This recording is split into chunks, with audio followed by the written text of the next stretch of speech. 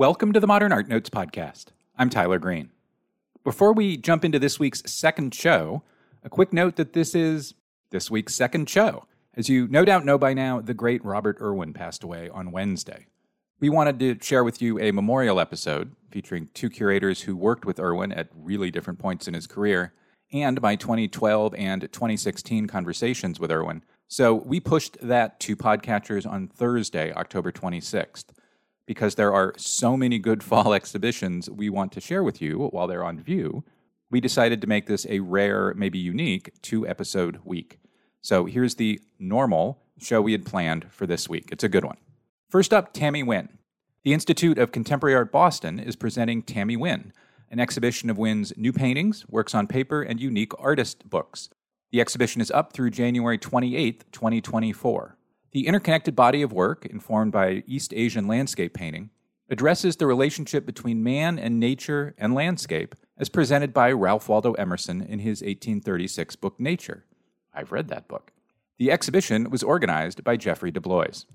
Nguyen is a recipient of a 2023 Guggenheim Fellowship and has exhibited at museums such as MoMA PS1 in Queens, the Metropolitan Museum of Art in Manhattan, the Factory Contemporary Arts Center in Ho Chi Minh City, Vietnam, and more. Her work is in the collection of museums such as the ICA Miami and the Dallas Museum of Art. This is her first museum solo exhibition. On the second segment, Jammie Holmes at the Modern Art Museum of Fort Worth. If you enjoy the show, please give us a 5-star rating and a review wherever you download it. Tammy Nguyen, after the break.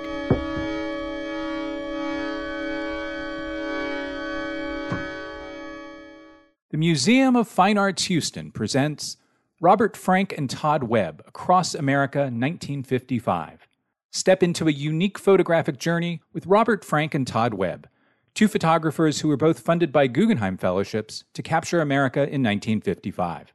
The New York Times had this to say: while Robert Frank was driving across the United States, Todd Webb was covering the same terrain by bicycle, boat, and foot. Robert Frank's work has become an iconic piece of photographic history, but Todd Webb's project remains largely unknown. This is the first time their work has been shown together, offering a rare opportunity to explore America's diversity through their lenses. Discover this extraordinary exhibition at mfah.org/Across America. On view through January 14th at the Getty Center, the new exhibition William Blake Visionary explores the unconventional art of painter, poet, and printmaker William Blake. Now celebrated as one of the greatest artists of the early Romantic era, Blake was largely unrecognized during his lifetime and lived mostly in obscurity. Follow his journey as an artist, from his early years as a commercial printmaker to the legendary creator we know today, exploring Blake's wild imagination through acclaimed works that have perplexed and delighted audience for over 200 years. This major international loan exhibition is organized in cooperation with Tate. Plan your visit and book free advance reservations today at getty.edu. Now on view at the Museum of Contemporary Art Chicago, Entre Horizontes, Art and Activism Between Chicago and Puerto Rico. Experience the artistic connections and social justice movements that link Puerto Rico with Chicago via an intergenerational group of artists alongside rich archival material that traces the relationships between art, politics, place, and identity. Plan your visit at mcachicago.org.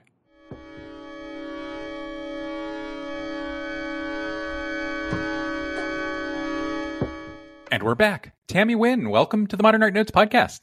Thanks for having me. It's great to be here. Throughout your work in paintings, and we're going to talk about a lot of paintings today, but also in your work for Passenger Pigeon Press, which is an artist book publisher that you founded and run, you have addressed a seemingly paradoxical interest, nature and violence, and the relationship between the two. When did you start thinking of nature and violence in relation to each other, and why?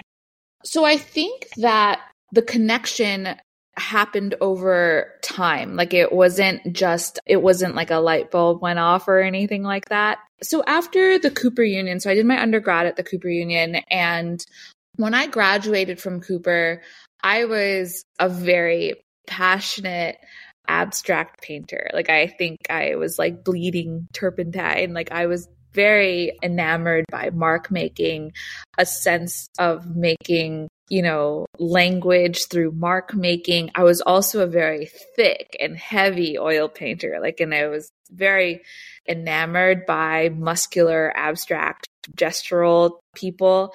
And so that was what I pursued. And after Cooper, during my senior year of Cooper, I had the common anxiety of not knowing what I was going to do after school. And I had it very early on. And so I applied for a Fulbright. And I think that at Cooper was an amazing school.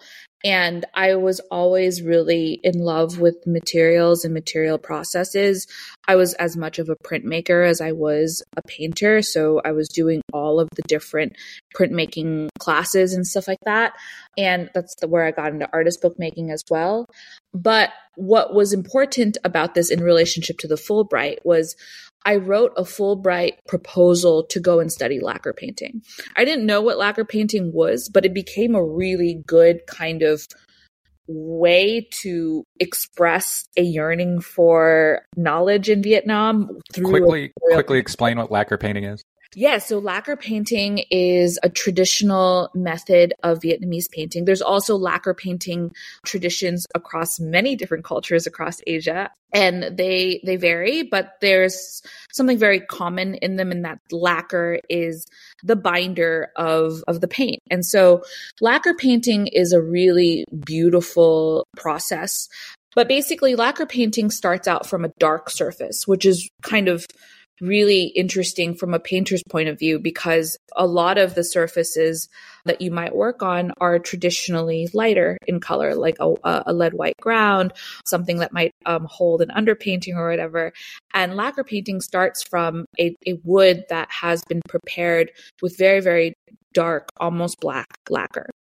And lacquer painting, you bring your light in through metal leaf and gilding, so using silvers and gold. And then the lacquer that you use to mix pigment in has kind of like a walnutty color to it. And then you make your paint much like, so it's kind of like your linseed oil or whatever, your gum arabic. And then you mix your paint and then you create your different forms. And then the thing that is so crucial about the process is that it never dries.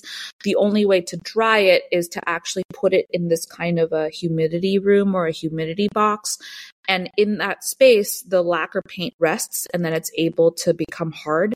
And then you take it out, and then in a bath of water, or you can have a trickling hose, or you can just kind of sponge water on, you wet sand the paint away until the paint surface is extremely smooth. And so you're kind of like adding and then excavating your forms until the image that you want to make starts to appear. There's other techniques that you can use in it as well. You can also carve into the surface and lay in eggshell or abalone, which is something you might see on traditional furniture or little jewelry boxes and stuff. And then over time, there's a beautiful poetic thing that happens, which is that the binder, which was this walnut color, starts to evaporate, and the pigment becomes more and more pure over time. And so you've got this really beautiful flat surface in which these floating colors are creating an image before your eyes. Anyways, a flat and hard surface, and often reflective because it's so polished. And a lot of times it's polished with, you're just hand buffing or something like that. We used to drive out on our motorbikes to the gas station and fill up a little plastic bottle with gasoline and then take it back to the studio, and we would hand polish by dipping our hands in the gasoline and then rubbing it. Obviously very toxic, but good times, right? Now, so in a related story, is lacquer involved in how you got to put nature and violence together? Only in hindsight, but not really. So anyway, back to your question. So I applied for a Fulbright, and that's how I ended up in Vietnam. But while I was in Vietnam, I was still making my own abstract paintings, and I was learning and absorbing and becoming really immersed in the culture. It was really exciting for me to have Vietnamese friends who were like I know I'm Vietnamese, but they were born and raised in Vietnamese. I was in Vietnam, and my language was becoming better. And then I was starting to learn a lot about, where I was from and where my parents were from, the lineages of both sides of my family, more and more, and everything. And then the Fulbright was 1 year. And then I ended up staying in Vietnam for 3 more years. And I ended up working at a ceramics tile manufacturing company. And this becomes kind of important as I reflect on my life, because I was a type of art director in this company. They had a department called the concepts team. And what we did was we just experimented with the ceramics tiles and created artworks out of it. And so it was a really fun kind of a job. But what it gave me was the experience of working in a multinational company and seeing for the first time an industrial landscape. I remember visiting China, visiting Guangzhou, and just kind of touring around these other ceramic tile places, factories, and just seeing these incredible assembly lines of ceramic tiles being made, and standing on top of the quality control deck and seeing people who were the size of little wildflowers, because they were all wearing these different t-shirts, so you can kind of see the glaze people kind of swarming into, the slip people and everything. And it was just such a sublime experience. The factory that was my company's factory was much smaller in Vietnam, but it kind of gave me this felt experience of what it means to be in manufacturing. And then also how I got to sort of witness how people grappled with different kinds of values. It was obviously a very fast growing company that had a lot of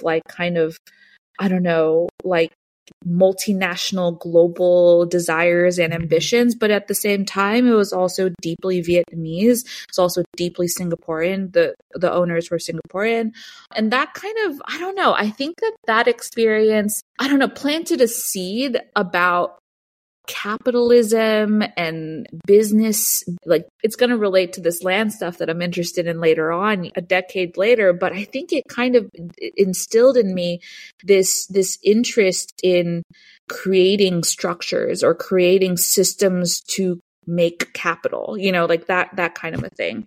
So anyway, I come back to America because I decide that I've had enough of Vietnam. I eventually get burned out, and I go to grad school. And in grad school, I first go in as an abstract painter because I can't shake it. My brain has changed because of this manufacturing experience, living in Vietnam. I'm starting to think about colonialism, post-colonialism. I'm starting to think about the Vietnam War. I'm starting to think about proxy wars and the Cold War, but I have no idea how to do anything. I'm still an abstract painter, and I'm terrified of image making. And so, my first critique at Yale was not very positive because I was still kind of, the words that were coming out of my mouth, I think, were not aligning with what I was making, and I kind of did a 180, and I made a painting of my grandmother turning into a bird because I was thinking about ancestor worship. I was thinking about traditions and stuff like that. And this painting was so bad that my professor at the time, Sam Messer, well, I don't know why. I don't know if he said this because the painting was so bad, but in my opinion, it was very bad in hindsight. He said, you should go and check out some birds because you're at Yale. And there's this great guy, the scientist who works here called Rick Prum. He does a lot of work on aesthetics and evolution and bird evolution and stuff like that. And so I was like, okay, well, let's go check it out, you know? And so I go over to the science area at Yale, and I find out that in the ornithology library, every Friday morning, you can go in and learn to skin birds. And I'm like, oh my gosh, this is amazing. Like, what? This is incredible, because I had met Rick and became really enamored in his scholarship and research. And I ended up auditing one of his ornithology classes. And then Rick introduced me to a whole bunch of other scientists who are working over there.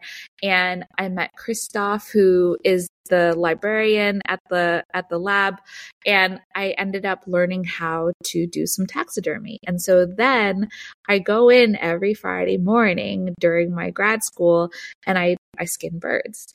And to break me out of abstraction, I started to draw from observation. But the whole violence and nature thing came from this taxidermy experience where I was taking tweezers and I was just learning how to pick apart and separate the skin from the rest of the bird, and then filling it up with cornmeal and drying it all out. And then you would sew it back up. And then the idea with the skin was that you'd try to, make the bird, I guess, as still and as smooth as possible so that the scientists later on could study the feather distribution on the specimen.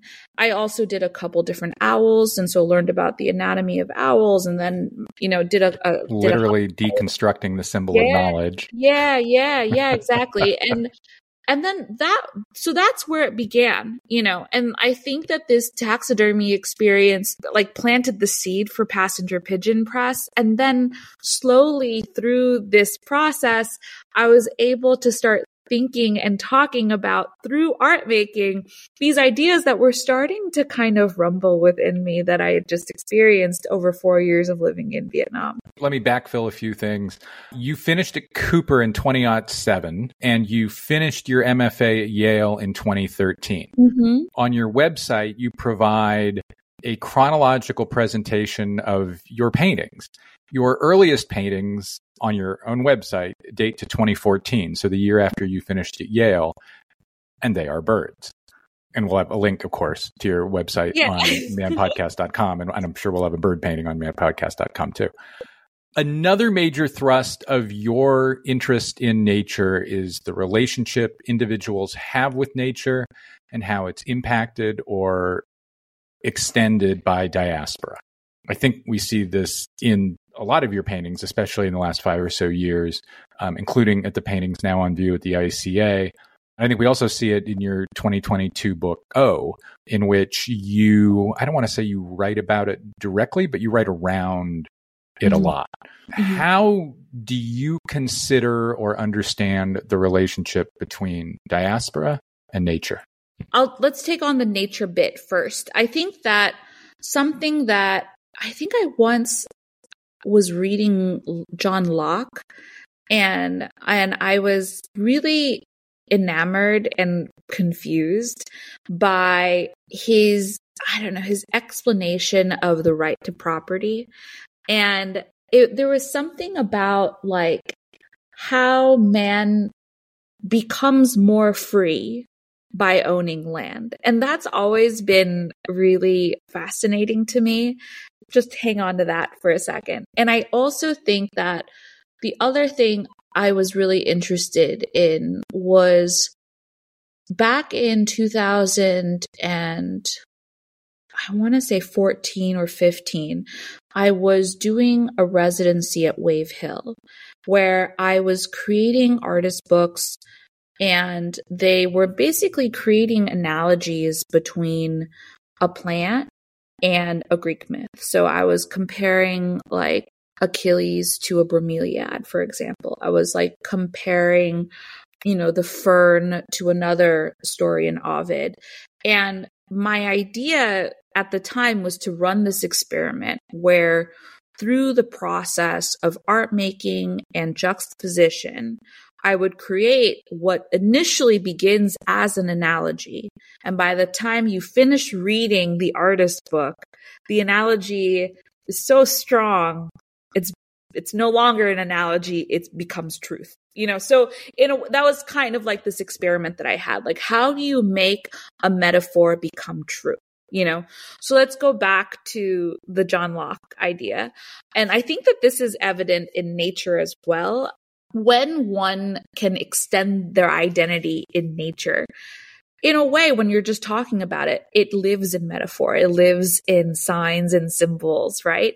But then at some point, it does kind of become very true. Like folks who end up taking over land, cultures that end up taking over land, manifest realities that are very, very true, right? And so I think that that's something that I become really, really fascinated by and really confused by, because how did something that was just a metaphor become so consequential to so many different people, and so that's just to sort of answer your question about nature. As it relates to diaspora, though, like I think that my interest in diaspora is its lack of space, like a lack of a real place, because it's always in between, and so I guess that put up against this other idea of owning and claiming land,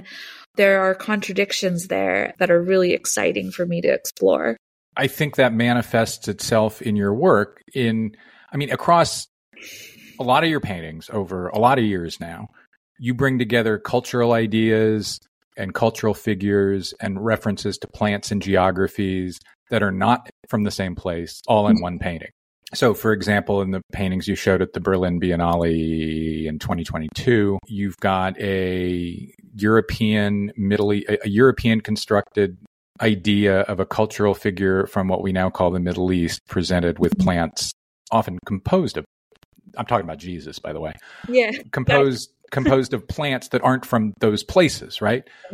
You make paintings that blend European faith and iconography traditions with Singapore or Conquered Mass and Vietnam. And like one of the things, maybe the major thing in your painting that jumps out at me is how the ideas and constructions in them are always transnational and usually transoceanic. Is that something that just kind of happened as you made paintings, or 5 years ago or 7 years ago, you realized that was the kernel, that was and would be the kernel from which your practice kind of emerged? I don't think I knew that was the thread that would keep coming out. I had no idea, but I think that it was something that felt natural to me to sort of condense these disparate things into a picture plane or into a project. Into individual works. Yeah. Yeah. That seemed like the right way to go about things, and obviously those are extensions of my own experience in my own life, right? In my own life. And I think that other folks of diasporas might agree that, it's all contradictory and it's all coming from different places, but it makes sense because you're living it. It's totally harmonious despite having such chaotic points of origin. That works even with Euro-American mutts like me. I go for hikes in Great Smoky Mountains National Park, and I think of Yosemite, right? I think we all do things like that in different ways. This is probably a good pivot to the show at the ICA Boston.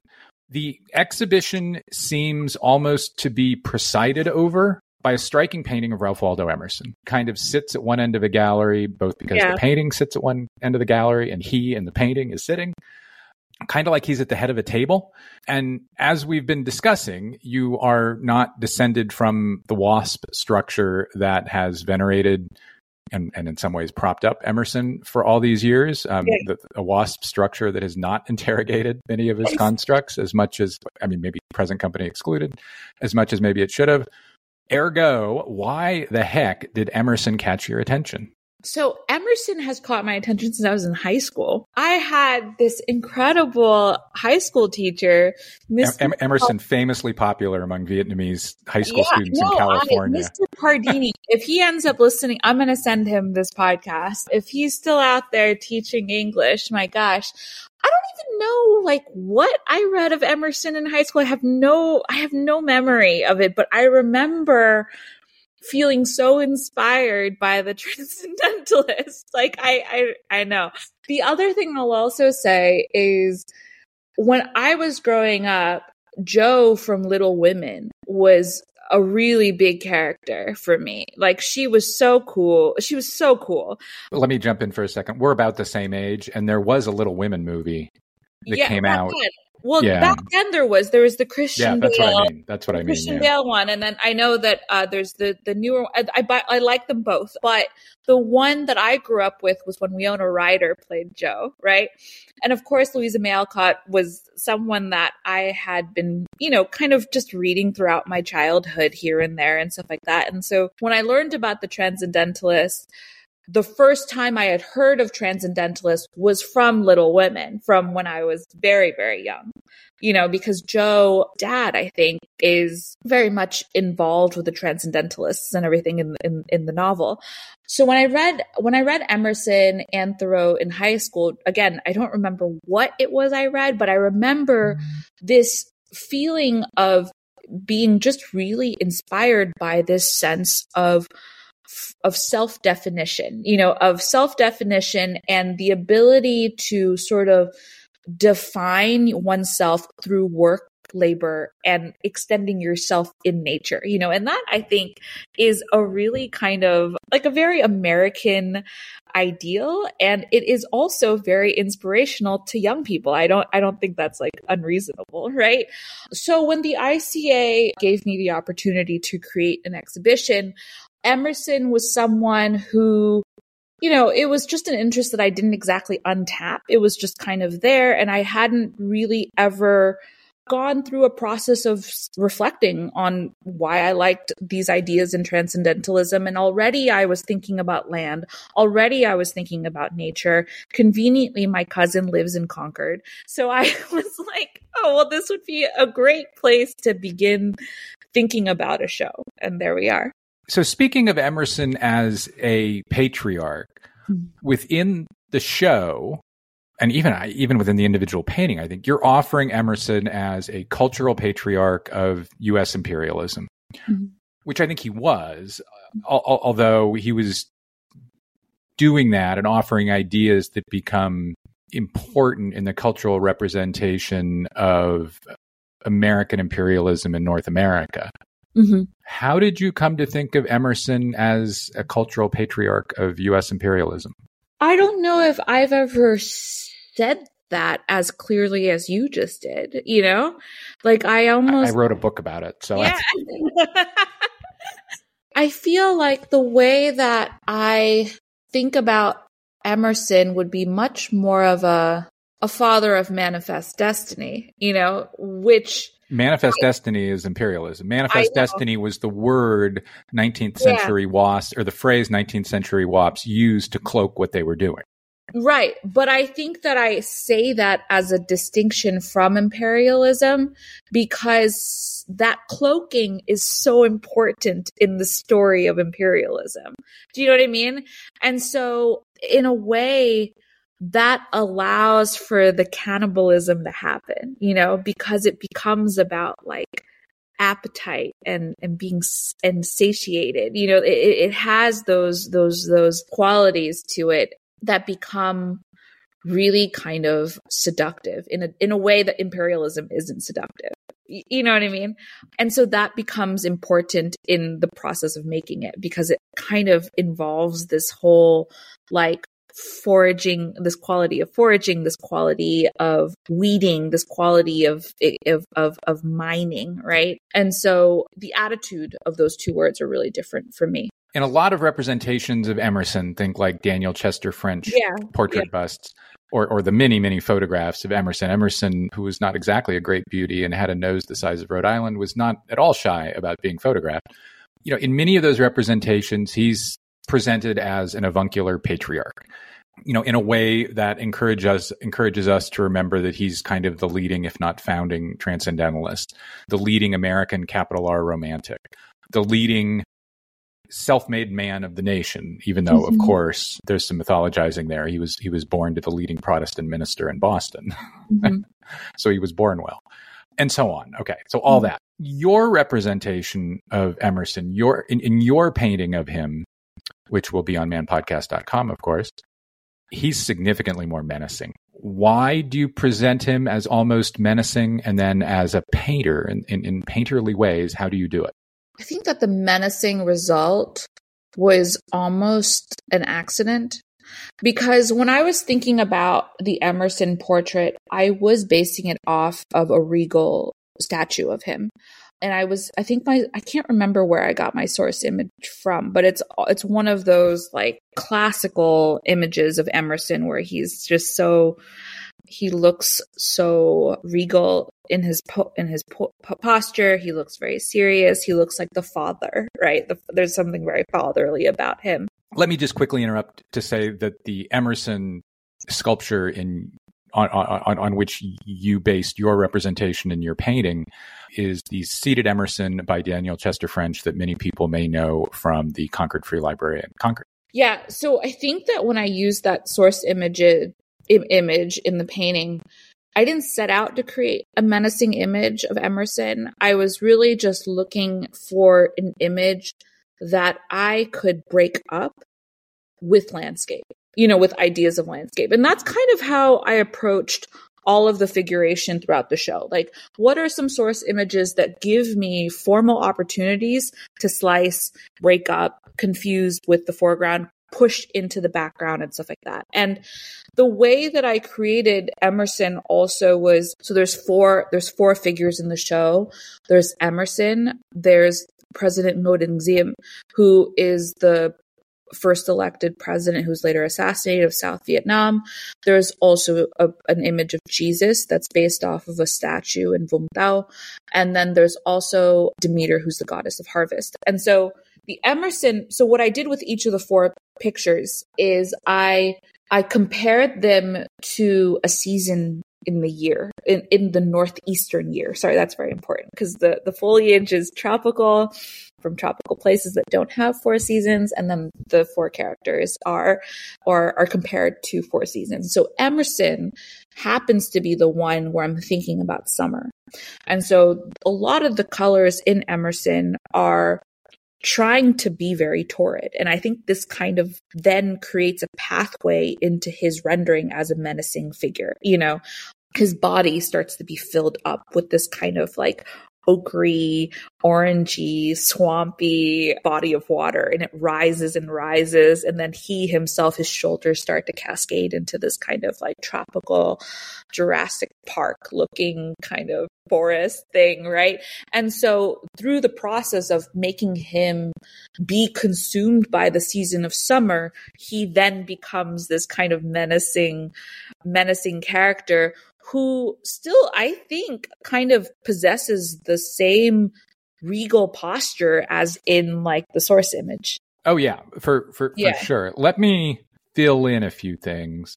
So Emerson is surrounded by tropical vegetation, which in the context of the rest of the show, the viewer is very likely to read as Asian.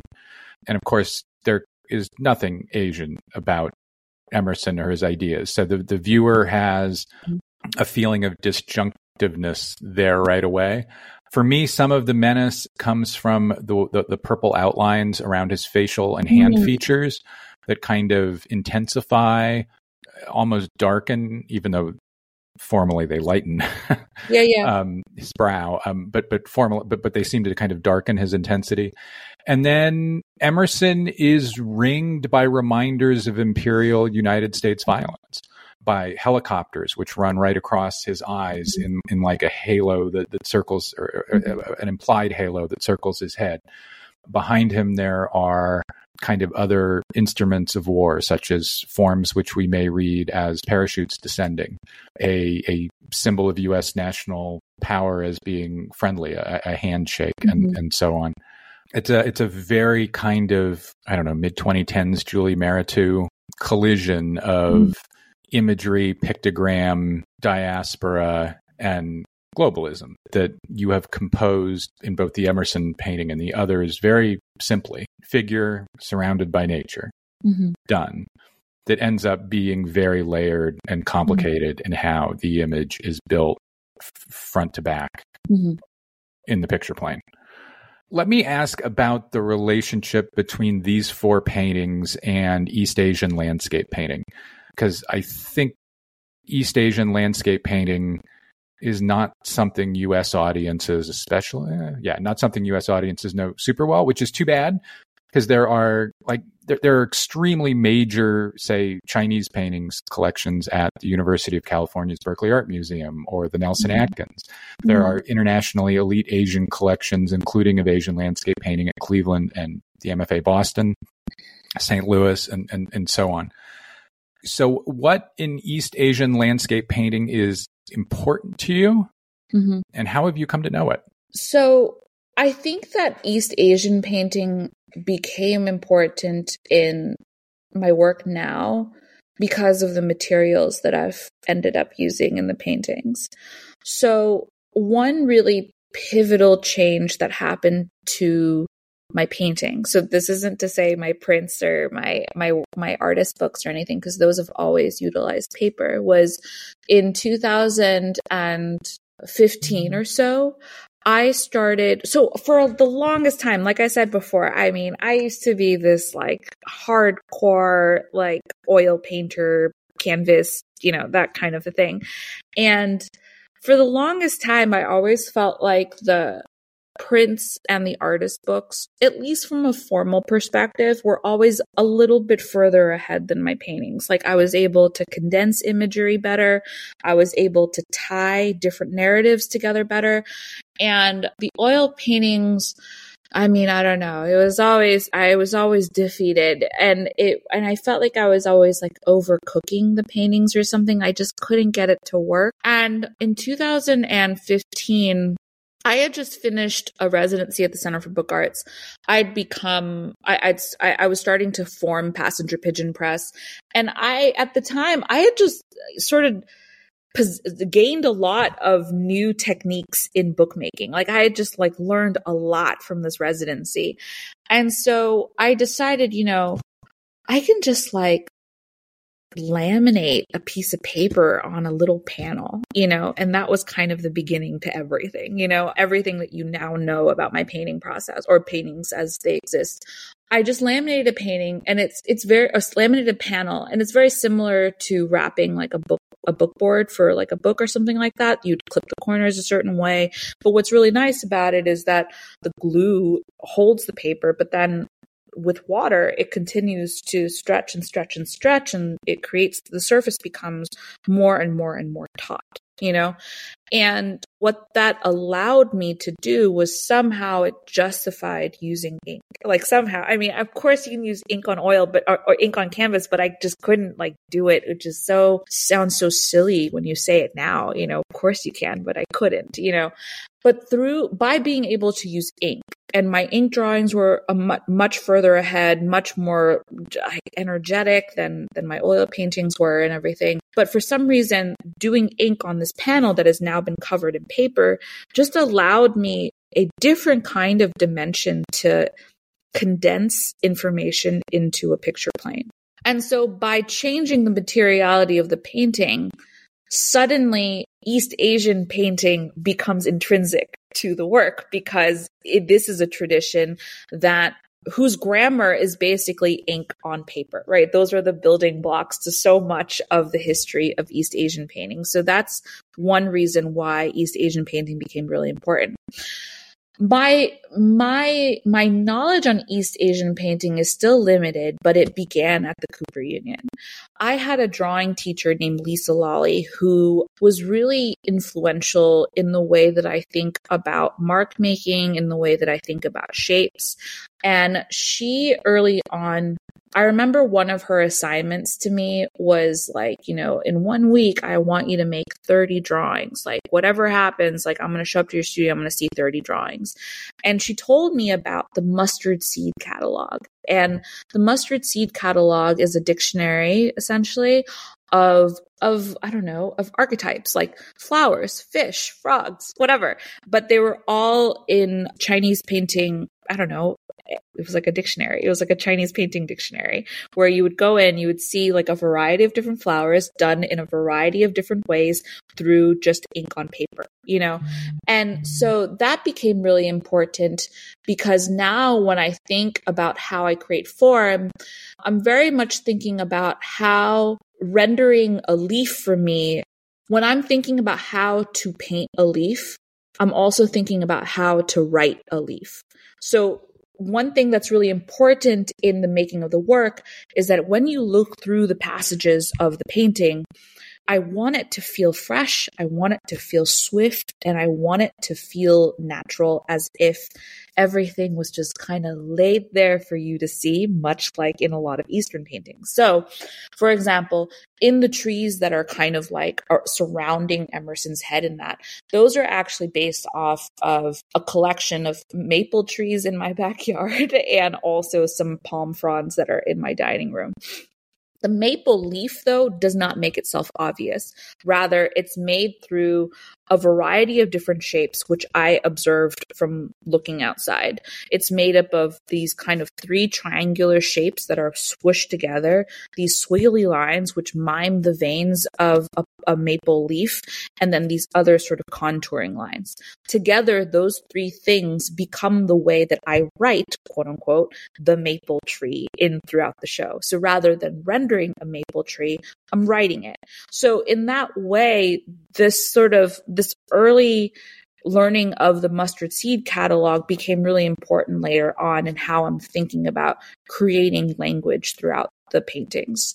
So keeping that in mind, when I was making the show, I was also really influenced by a show that I had seen in South Korea. My last exhibition before the ICA show was in South Korea at Lehman Maupin. And while I was there, I saw this amazing exhibition of folding screens. And it was just traditional Korean folding screens. I have a catalog here. It was at the Amori Pacific Museum of Art. And these paintings had these just epic landscapes. And when you went in, you could see each like acorn, for example, like really defined through a series of ovals and circles or whatever. And they were so specific. And I was so impressed by the density of the image, yet also the economy of how it was made. Like these are all very simple moves that are basically circles and triangles kind of put together in different ways, so that was a really big influence. And then the other big influence on the show, I've got this catalog here too, is a book that I found at near Stanford, actually, of Jia Yufu, who's a Chinese painter who I was looking at a lot of before making the show. So yeah. One of the reasons that's all really interesting is that about 5 or 6 years ago, your paintings began to densify, both picture plane to the back and then across the surface of the painting. They got dense. Mm-hmm. Was the process of learning you just described why that happened or why that was able to happen? I think so. Yeah. I mean, I think that what I had to figure out over many years was how to first kind of not master, because I don't think I'm a master of the surface yet, but really become competent in the surface of paper, in the paper surface, like I had to make a lot of changes in how I glue the paper down. And then I had to keep figuring out the right way to I had to figure out the right types of paint that allowed me to move, so the types of inks that I use now are like the kinds that really let me glide onto the surface and stuff like that. That you can push around a bit. Exactly. And so I think that took many years of experimentation. And I think the big thing that happened in about 2020 and 2021 was being able to shift from a tabletop scale to a very large scale. And I think that by that time, I'm able to actually fit all that stuff in that you are identifying as like very, very dense, and that took from figuring out what's the panel made out of, to be able to prevent the warping from the glue, what kind of glue can I use so that the paper doesn't buckle as I'm trying to laminate this giant, 7-foot piece of paper, right? So what are those different combinations that give me that surface so that I could really kind of be free? One of the other things about your oeuvre that I find, at least over the last 5 or 7 years, both interesting and consistent, is that you resist the compositional standards of historical U.S. landscape painting. And you also resist a lot of the composition and presentational and structural, if you will, standards of historical Asian landscape painting, which is to say, you don't exactly do either one. And I don't want to speak in absolutes because there have been moments when you've dipped into like references to Asian screens and so on. But generally, is there intentionality in not doing one and not doing the other? I'm so happy that it ended up not being one or the other. No, really. It's kind of great. But I think that when I'm referencing and researching for a show, my references are so deeply Western and so deeply Eastern and so deeply a whole bunch of other things like, illuminated manuscripts and Stations of the Cross. Stations of the Cross. But even for Stations of the Cross, like, my God, those references were everything from like Catholic school coloring books to murals in the Philippines and, statues the initial inspiration were these statues in Indonesia, but they came from so many different places. And then, the techniques that I have learned to just love exploring and developing come from my experience learning about illuminated manuscripts at the Center for Book Arts, as much as they are about learning how to gild within the context of lacquer painting, that I'm just really happy that the resulting work is neither devout to any is not devout to any tradition, right? So that's great. I mean, there are other ways in which you futz cultural traditions that I think are really interesting. So I think once or twice we've each referenced the series of paintings you made last year for the Berlin Biennale, or biennial, or however you say it in German. What do I know? I'm a 19th century guy. Anyway, it was a series of paintings that you installed or conceived, or both really, within the Stations of the Cross tradition. Yeah. One of them, and if they have individual titles, I'm sorry, I don't know them, but one of them presents a Jesus figure with his hands crossed and ringed by snakes, with at least one bird of prey descending on the snakes. Jesus is surrounded by, I think you could say, made of greenery. He has wild hair, ringlets and whatnot, a wild beard, more ringlets, more whatnot. And for me, whether you intended it or not, I suspect you did, he is the green man, the wild man of Anglo and Germanic tradition. Is that an example of your being interested in, like maybe the 7th cultural tradition we've discussed in the last hour, and engaging it with a language that you have developed across things that are not specifically Anglo or Saxon? Yes, but I don't think that the intentions are so confident when the paintings are first being made.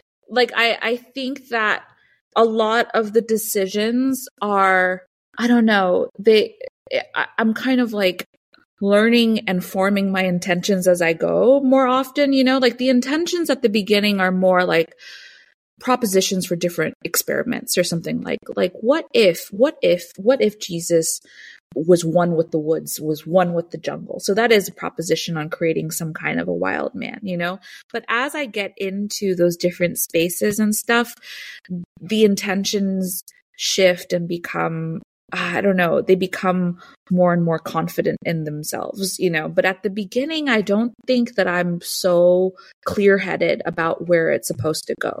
You're saying you're not being equational in your planning of the work, but because you're interested in all of these transoceanic constructions and cultural and historical references, that's how it works out by the end. Yeah, definitely. Like, for example, the snakes and birds of prey are common elements and subjects in the work. And For a decade. yeah, and snakes, for example, snakes are animals that are so wonderfully biblical, and yet they're also wonderful formal devices to become tornado, to become cloud, to become hair, to become worm, to become string, whatever, So as I'm like collecting subjects and stuff, I like how they're able to oscillate between these references that I'm interested in learning more and more about, and then also being these kinds of pieces of grammar that I can develop later on. Snakes are also, of course, important in United States Protestant-informed cultural traditions. During the Civil War, the snake was the northern symbol for the Confederacy. Mm-hmm. So you have envelopes and prints in which the snake is referenced as something that the North, the Union, needs to step on, for lack of a better phrase. There are, at the Charleston Museum in Charleston, South Carolina, Southern rejoinders to the Union use of the snake, in which there are artworks or cultural works anyway, in which the snake is triumphant, right? Mm-hmm. So there's a lot of this slipperiness that is culturally useful across centuries and makers, which I think is in a lot of your work. We've touched on a whole bunch of art historical references, but I haven't asked a gotcha question yet. Is Larry Pittman at all important to you? I just met him for the first time like 2 weeks ago. Oh my God. Yes.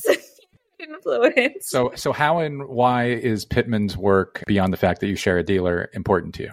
Well, so Larry Pittman was someone who I had in my studio wall, like pinned to my, like when I was at Cooper, like I had his paintings pinned to my studio. So it runs deep, And at the beginning, Larry Pittman was someone really important to me because of mark making. I was interested in mark making when I was, more of an abstract fundamentalist.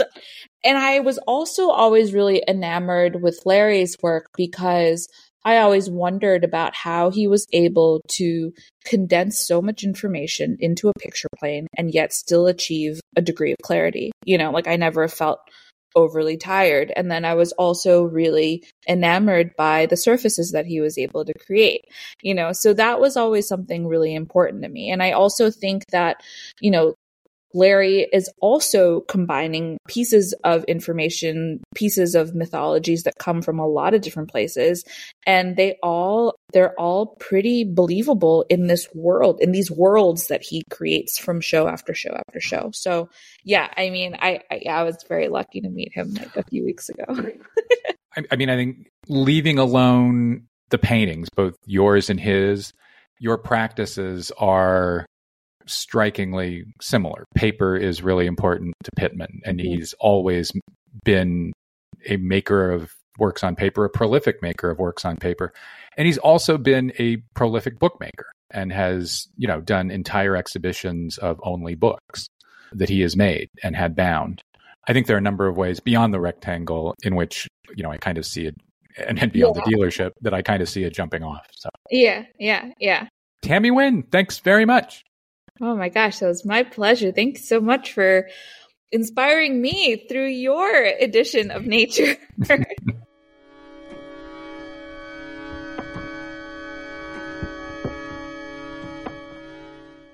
The Menil Collection in Houston, Texas presents Chrissa in New York through March 10th, 2024. The show features the artist's rarely seen neon sculptures, as well as plaster, marble, and cast metal pieces, and works on canvas and paper. Chrissa was a leader within avant-garde circles during her years in New York and was one of the first to incorporate neon into her practice. Co-organized by the Menil Collection and Dia Art Foundation, Chrissa in New York is the first major survey of the artist's work in the United States in more than 50 years.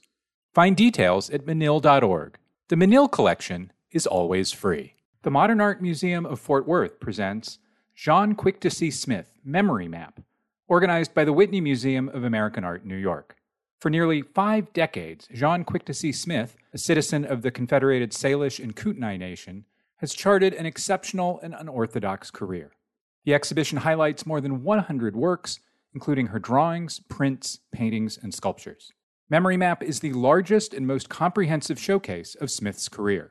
Organized thematically, the exhibition offers a new framework to consider contemporary Native American art, addressing how Smith has initiated and led some of the most pressing dialogues around land, racism, and cultural preservation. It celebrates the artist's dedication to creativity and community, emphasizes her deep political commitments, and offers essential and potent reminders of our responsibilities to the earth and each other. On view at the Modern October 15th through January 21st. More at themodern.org. Located in the heart of downtown Berkeley, at the edge of the University of California campus, the Berkeley Art Museum and Pacific Film Archive is one of the nation's leading university art museums. A locally rooted, globally relevant institution that connects audiences with the most exciting artists and filmmakers of our time.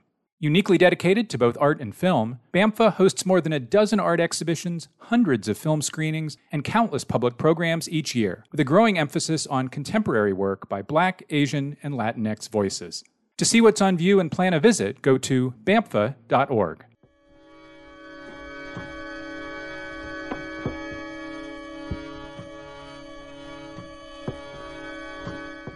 Welcome back. Next up, the Modern Art Museum of Fort Worth is presenting Jammie Holmes, Make the Revolution Irresistible, a survey of approximately 15 paintings Holmes has made since 2019.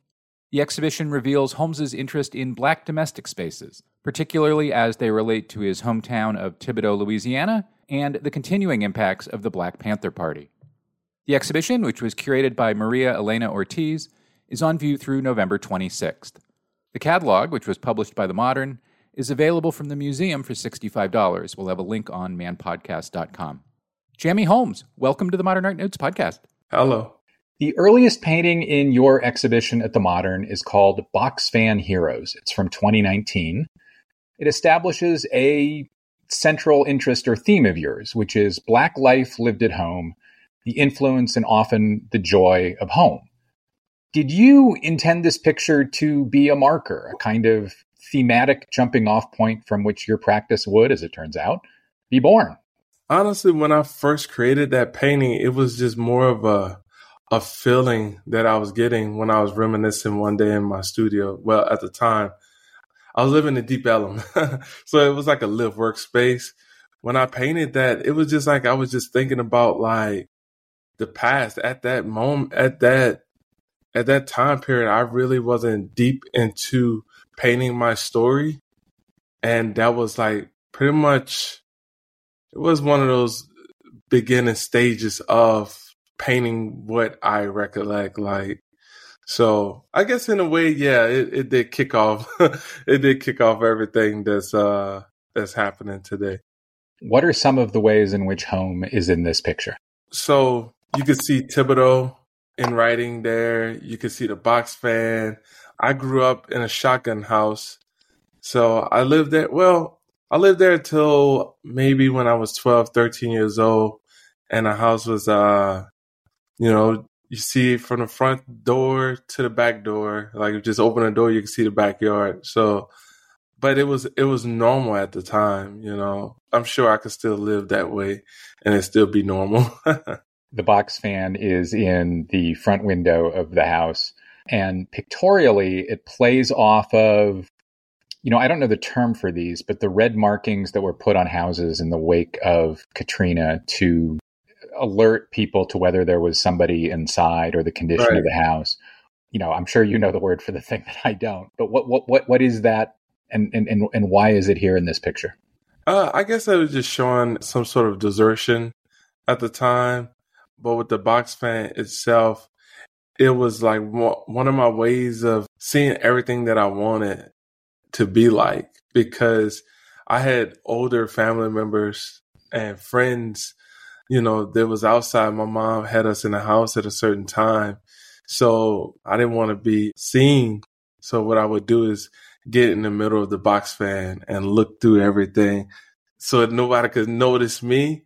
And that's that way I could see what was going on outside. And I remember like saying, man, that's what I want to be, so that's where the whole term box fan heroes come from, because I was like, They didn't have Superman or Batman really in our neighborhood. So one of the major subjects or themes that runs through not only your work and this exhibition, but also the catalog is your interest in the Black Panther Party. I'm thinking of works such as Fred Hampton from 2022, A Toast to Kathleen Cleaver from that same year.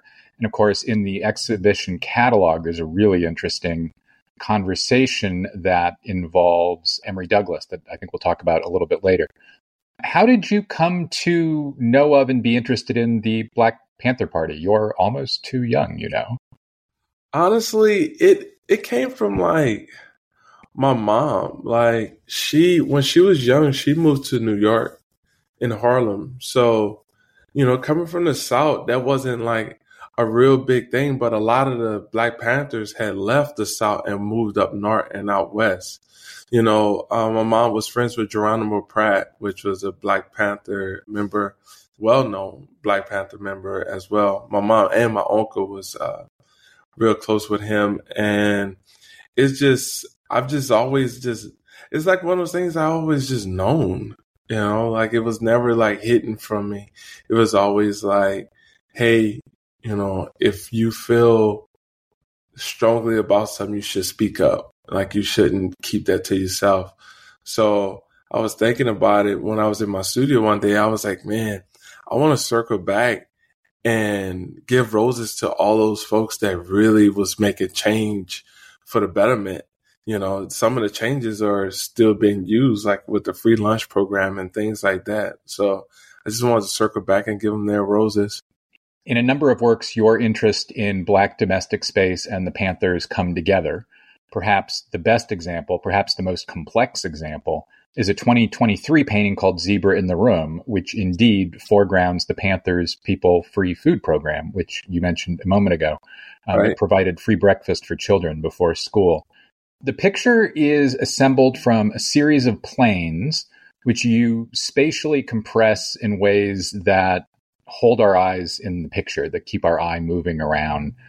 It's the kind of picture that once your eyes begin moving from plane to plane to plane, the way you've built the picture just holds our eyes and move them around.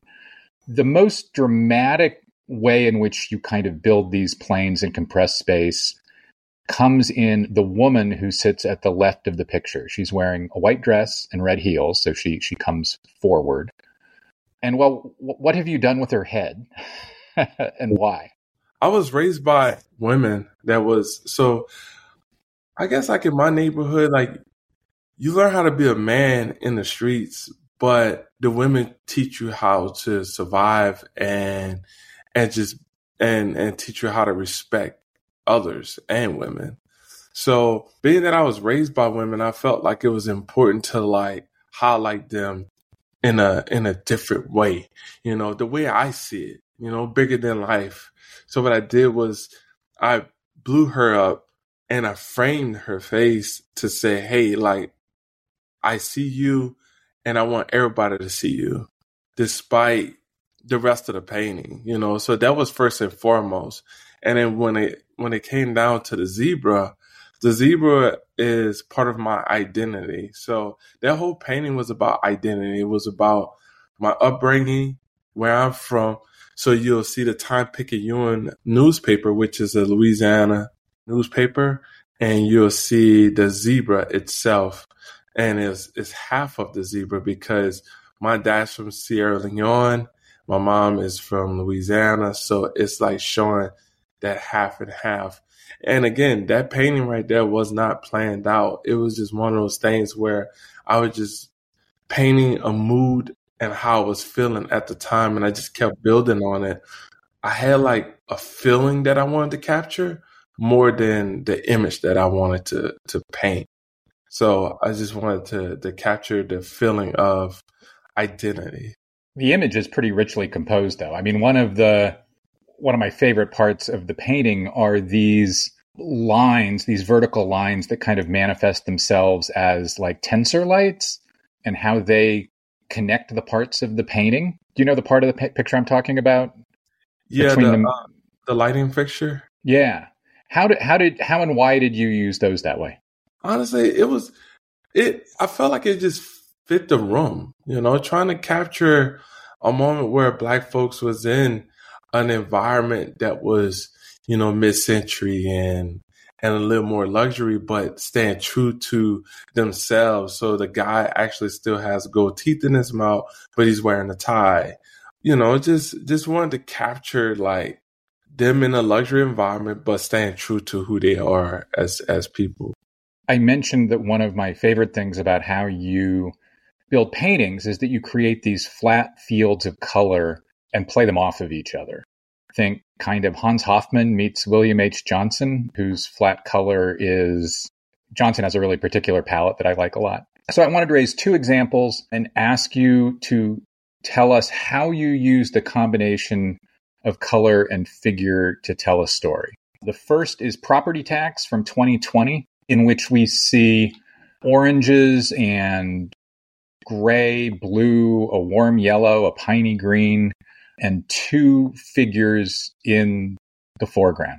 So with Property Tax, well, the way I pick my colors, honestly, is more like I paint in seasons. So like I call it a season. So if I'm feeling a certain way, that's the colors that I'm working with. And most likely I'm going to work with those same colors for months. If you look at like MLK and then the Sparrow paintings, they're all the same color palette. It's like I just call it a season. I have a whole bunch of paint in my studio. And one thing I don't do is use every single color because I have them. So I clear my cart whenever I feel like I'm changing seasons. I clear my cart, I go to my paint, and it's like a feeling that I already know. It's hard to really explain how I pick the colors. It's just something that seems right and feels right. And I learn how to make them communicate with each other.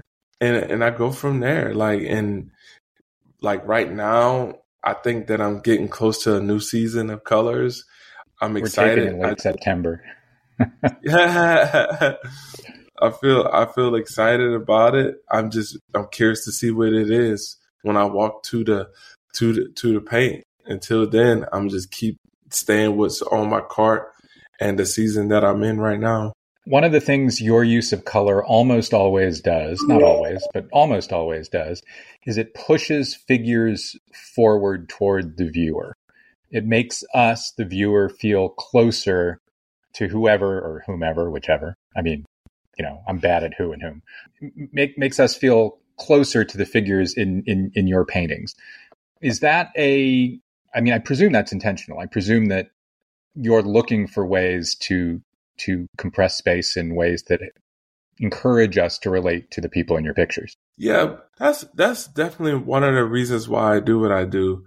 I feel like we're in a society, especially with COVID happening, we can't be up and personal as much as we used to be. I feel like, and another thing, I feel like society, everybody have their societal bubbles.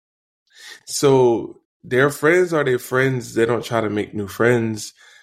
They're not as close to each other because of social media. It's easy just to text. It's easy just to follow someone. But what I like to do is create my figures bigger. That way you can feel like, oh, this is like an actual human. And you get the opportunity to be able to fly on the wall at that moment and be there next to that person to try to wonder and think, what is this person feeling? And, just a different way of inviting people to become closer to the figures. Maybe my favorite picture in the show is called Endurance. It's from 2020, and it's a terrifically complicated evocation of indoor and outdoor and painterly space. Features a kind of barbershop scene that is, kind of both indoors and outdoors. Just above the center of the picture, you join or fuse a flat flowerscape, pink flowers on a sky blue ground, with an outline of a black rectangle, with a flat patch of orangish L-shaped color, with a man sitting in a chair having his hair cut by a man who is standing next to and behind him. All of which is to say, and we'll have an image of this on manpodcast.com, of course, all of which to say there is a whole lot of stuff going on in about 30 square inches in the middle of the painting. And it works. The whole painting spirals out of that 30 square inches. And it's obvious that you were trying to do a whole lot of stuff in that tiny little area. How did you think about what you wanted to do in that little space? That one came to me fairly easy because that's a portrait of me cutting my brother's hair. And we never really told each other like, I love you. And I feel like I've been cutting his hair for years, ever since we was really young. I've always looked out for him. I always cut his hair. Matter of fact, I'm going to the studio today to cut his hair. So it's like our love language to each other. That's the time that we get to spend with each other.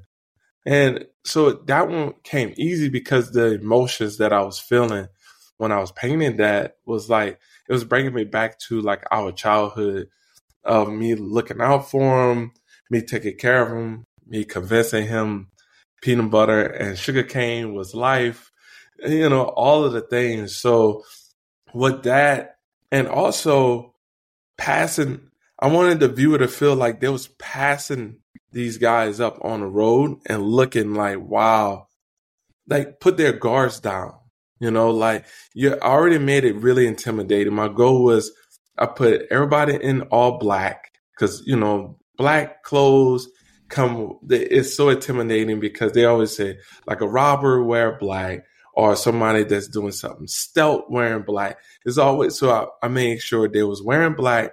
They're black men.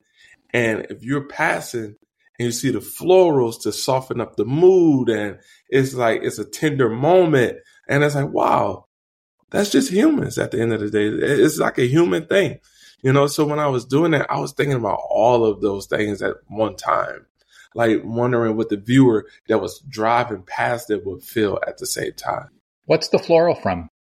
It's just like wallpaper, like like a view of like a soft wallpaper that I just created out of my head. The other thing I really love is there is a plant stalk growing out of, like a bowl or something in the lower right-hand corner. And it's this very Matissean moment of joining the indoors and the outdoors, the real and the artificial. And of course, it's all artificial, but it unites the background and the foreground in a way that brings the two figures closer to us as viewers.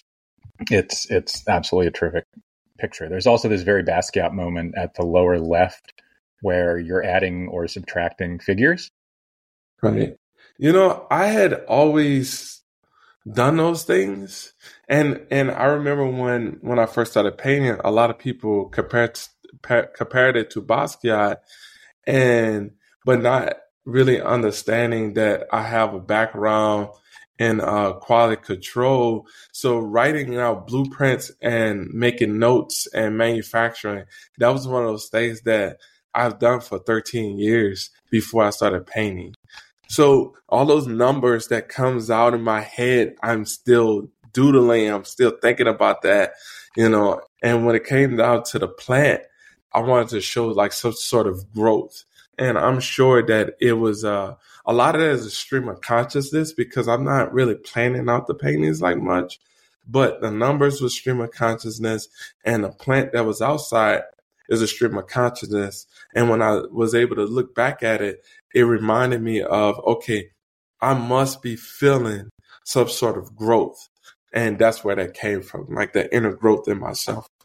One of the successes of the pictures is that you jump off from and build upon two painters who are completely unalike, Basquiat and Kerry James Marshall, whose pictures are really controlled and tied down. And Basquiat's, of course, are less so. And somehow you advance in both directions at once. I want to ask about two things that recur in a lot of your pictures. One is a number of people, characters, if we think in terms of staging, in many of your pictures wear T-shirts that say or begin to say "Rest in peace" or "Rest in power" or "Rest in memory." T-shirt after T-shirt after T-shirt after T-shirt. Why that T-shirt? Why so many of them in so many paintings? They're not in a bunch of paintings. When I created a series called Carrying Caskets, it was about the loss of loved ones. And I left the square open because I wanted people to envision like their loved ones that they might have lost and give themselves the opportunity to mourn as well or celebrate their life. I didn't know how to mourn. And I felt like, man, when I was painting, I was like, you know what? This is going to be a time where I focus on how I feel this time. You know, you always tend to focus on everybody else's feelings, but sometimes you don't think about how you might have been affected by certain situations. It was like one of those moments where I was like, if I feel like this, I know others probably feel like this as well. So I didn't want to put a particular image in there. I wanted everybody to think about even their self being in there, thinking about their family, their moms, dads, cousins, kids. I wanted everybody to feel included on that. So, because it's a human thing to lose people that you love. And through art, I want people to feel included in everything that I talk about and do, because it's my work is universal. Another object, if you will, that recurs in a couple of paintings is a vertical, if you will, wristwatch. It's in Blame the Man #2 and Living in the Shadows, both from 2021. In one picture, Blame the Man, a person is wearing the wristwatch. In Living in the Shadows, the wristwatch is the size of a rocking chair. What is that wristwatch, and why do we get it several times? It's a gold nugget citizen's wristwatch. I have my reason behind it. I don't want to disclose it, but I do actually have a real reason why. Such an artist. I do have an actual reason why it played on me. It played on me in multiple negative ways. And at the same time, it still was one of those things where I looked for acceptance to be able to even wear that watch. But I think that's painter's prerogative. I want to wrap up with a section of the catalog I briefly raised earlier, and it's a Q&A, or really more of a conversation between Lauren Cross, Emory Douglas, who of course was a graphic artist who was the Minister of Culture for the Panthers, and you. And near the end of the conversation, Douglas asks Cross for permission to read off his 12-part political artist manifesto. And of course, Cross grants that permission. And as soon as you heard it, you said to Cross and Douglas that you wanted to print out all 12 sentences and put them up on the wall of your studio. And they're pretty great. Did you do that? And are there works that you've made or that you're planning or that you're thinking through, maybe even in the show, that jump off from Douglas's political artist manifesto? I actually printed out a small piece of paper in the front of my desk in my studio, but I actually really want to do a full-size poster.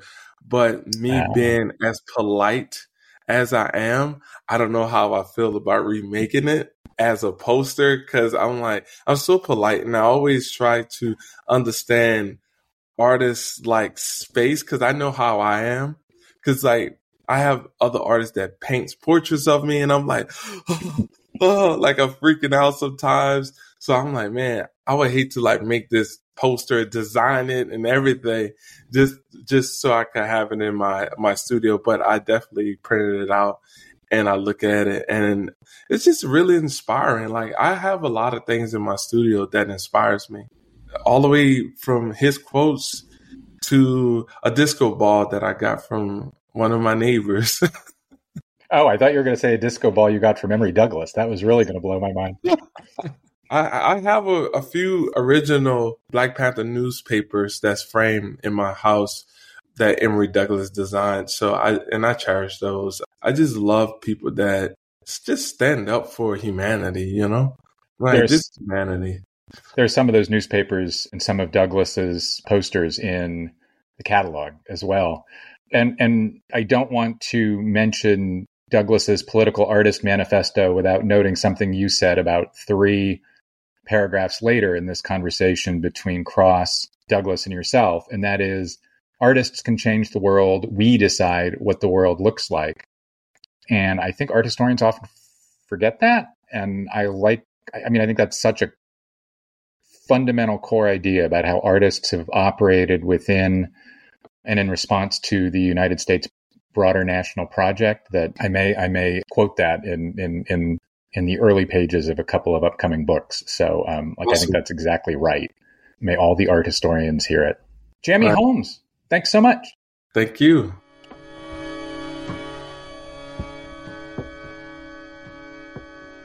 That's all for this week's show. The Modern Art Notes podcast is edited by Wilson Butterworth. Special thanks to Steve Roden, who created the sound for the program. The Modern Art Notes podcast is released under a Creative Commons license. Please visit Modern Art Notes for more information. Thanks for listening.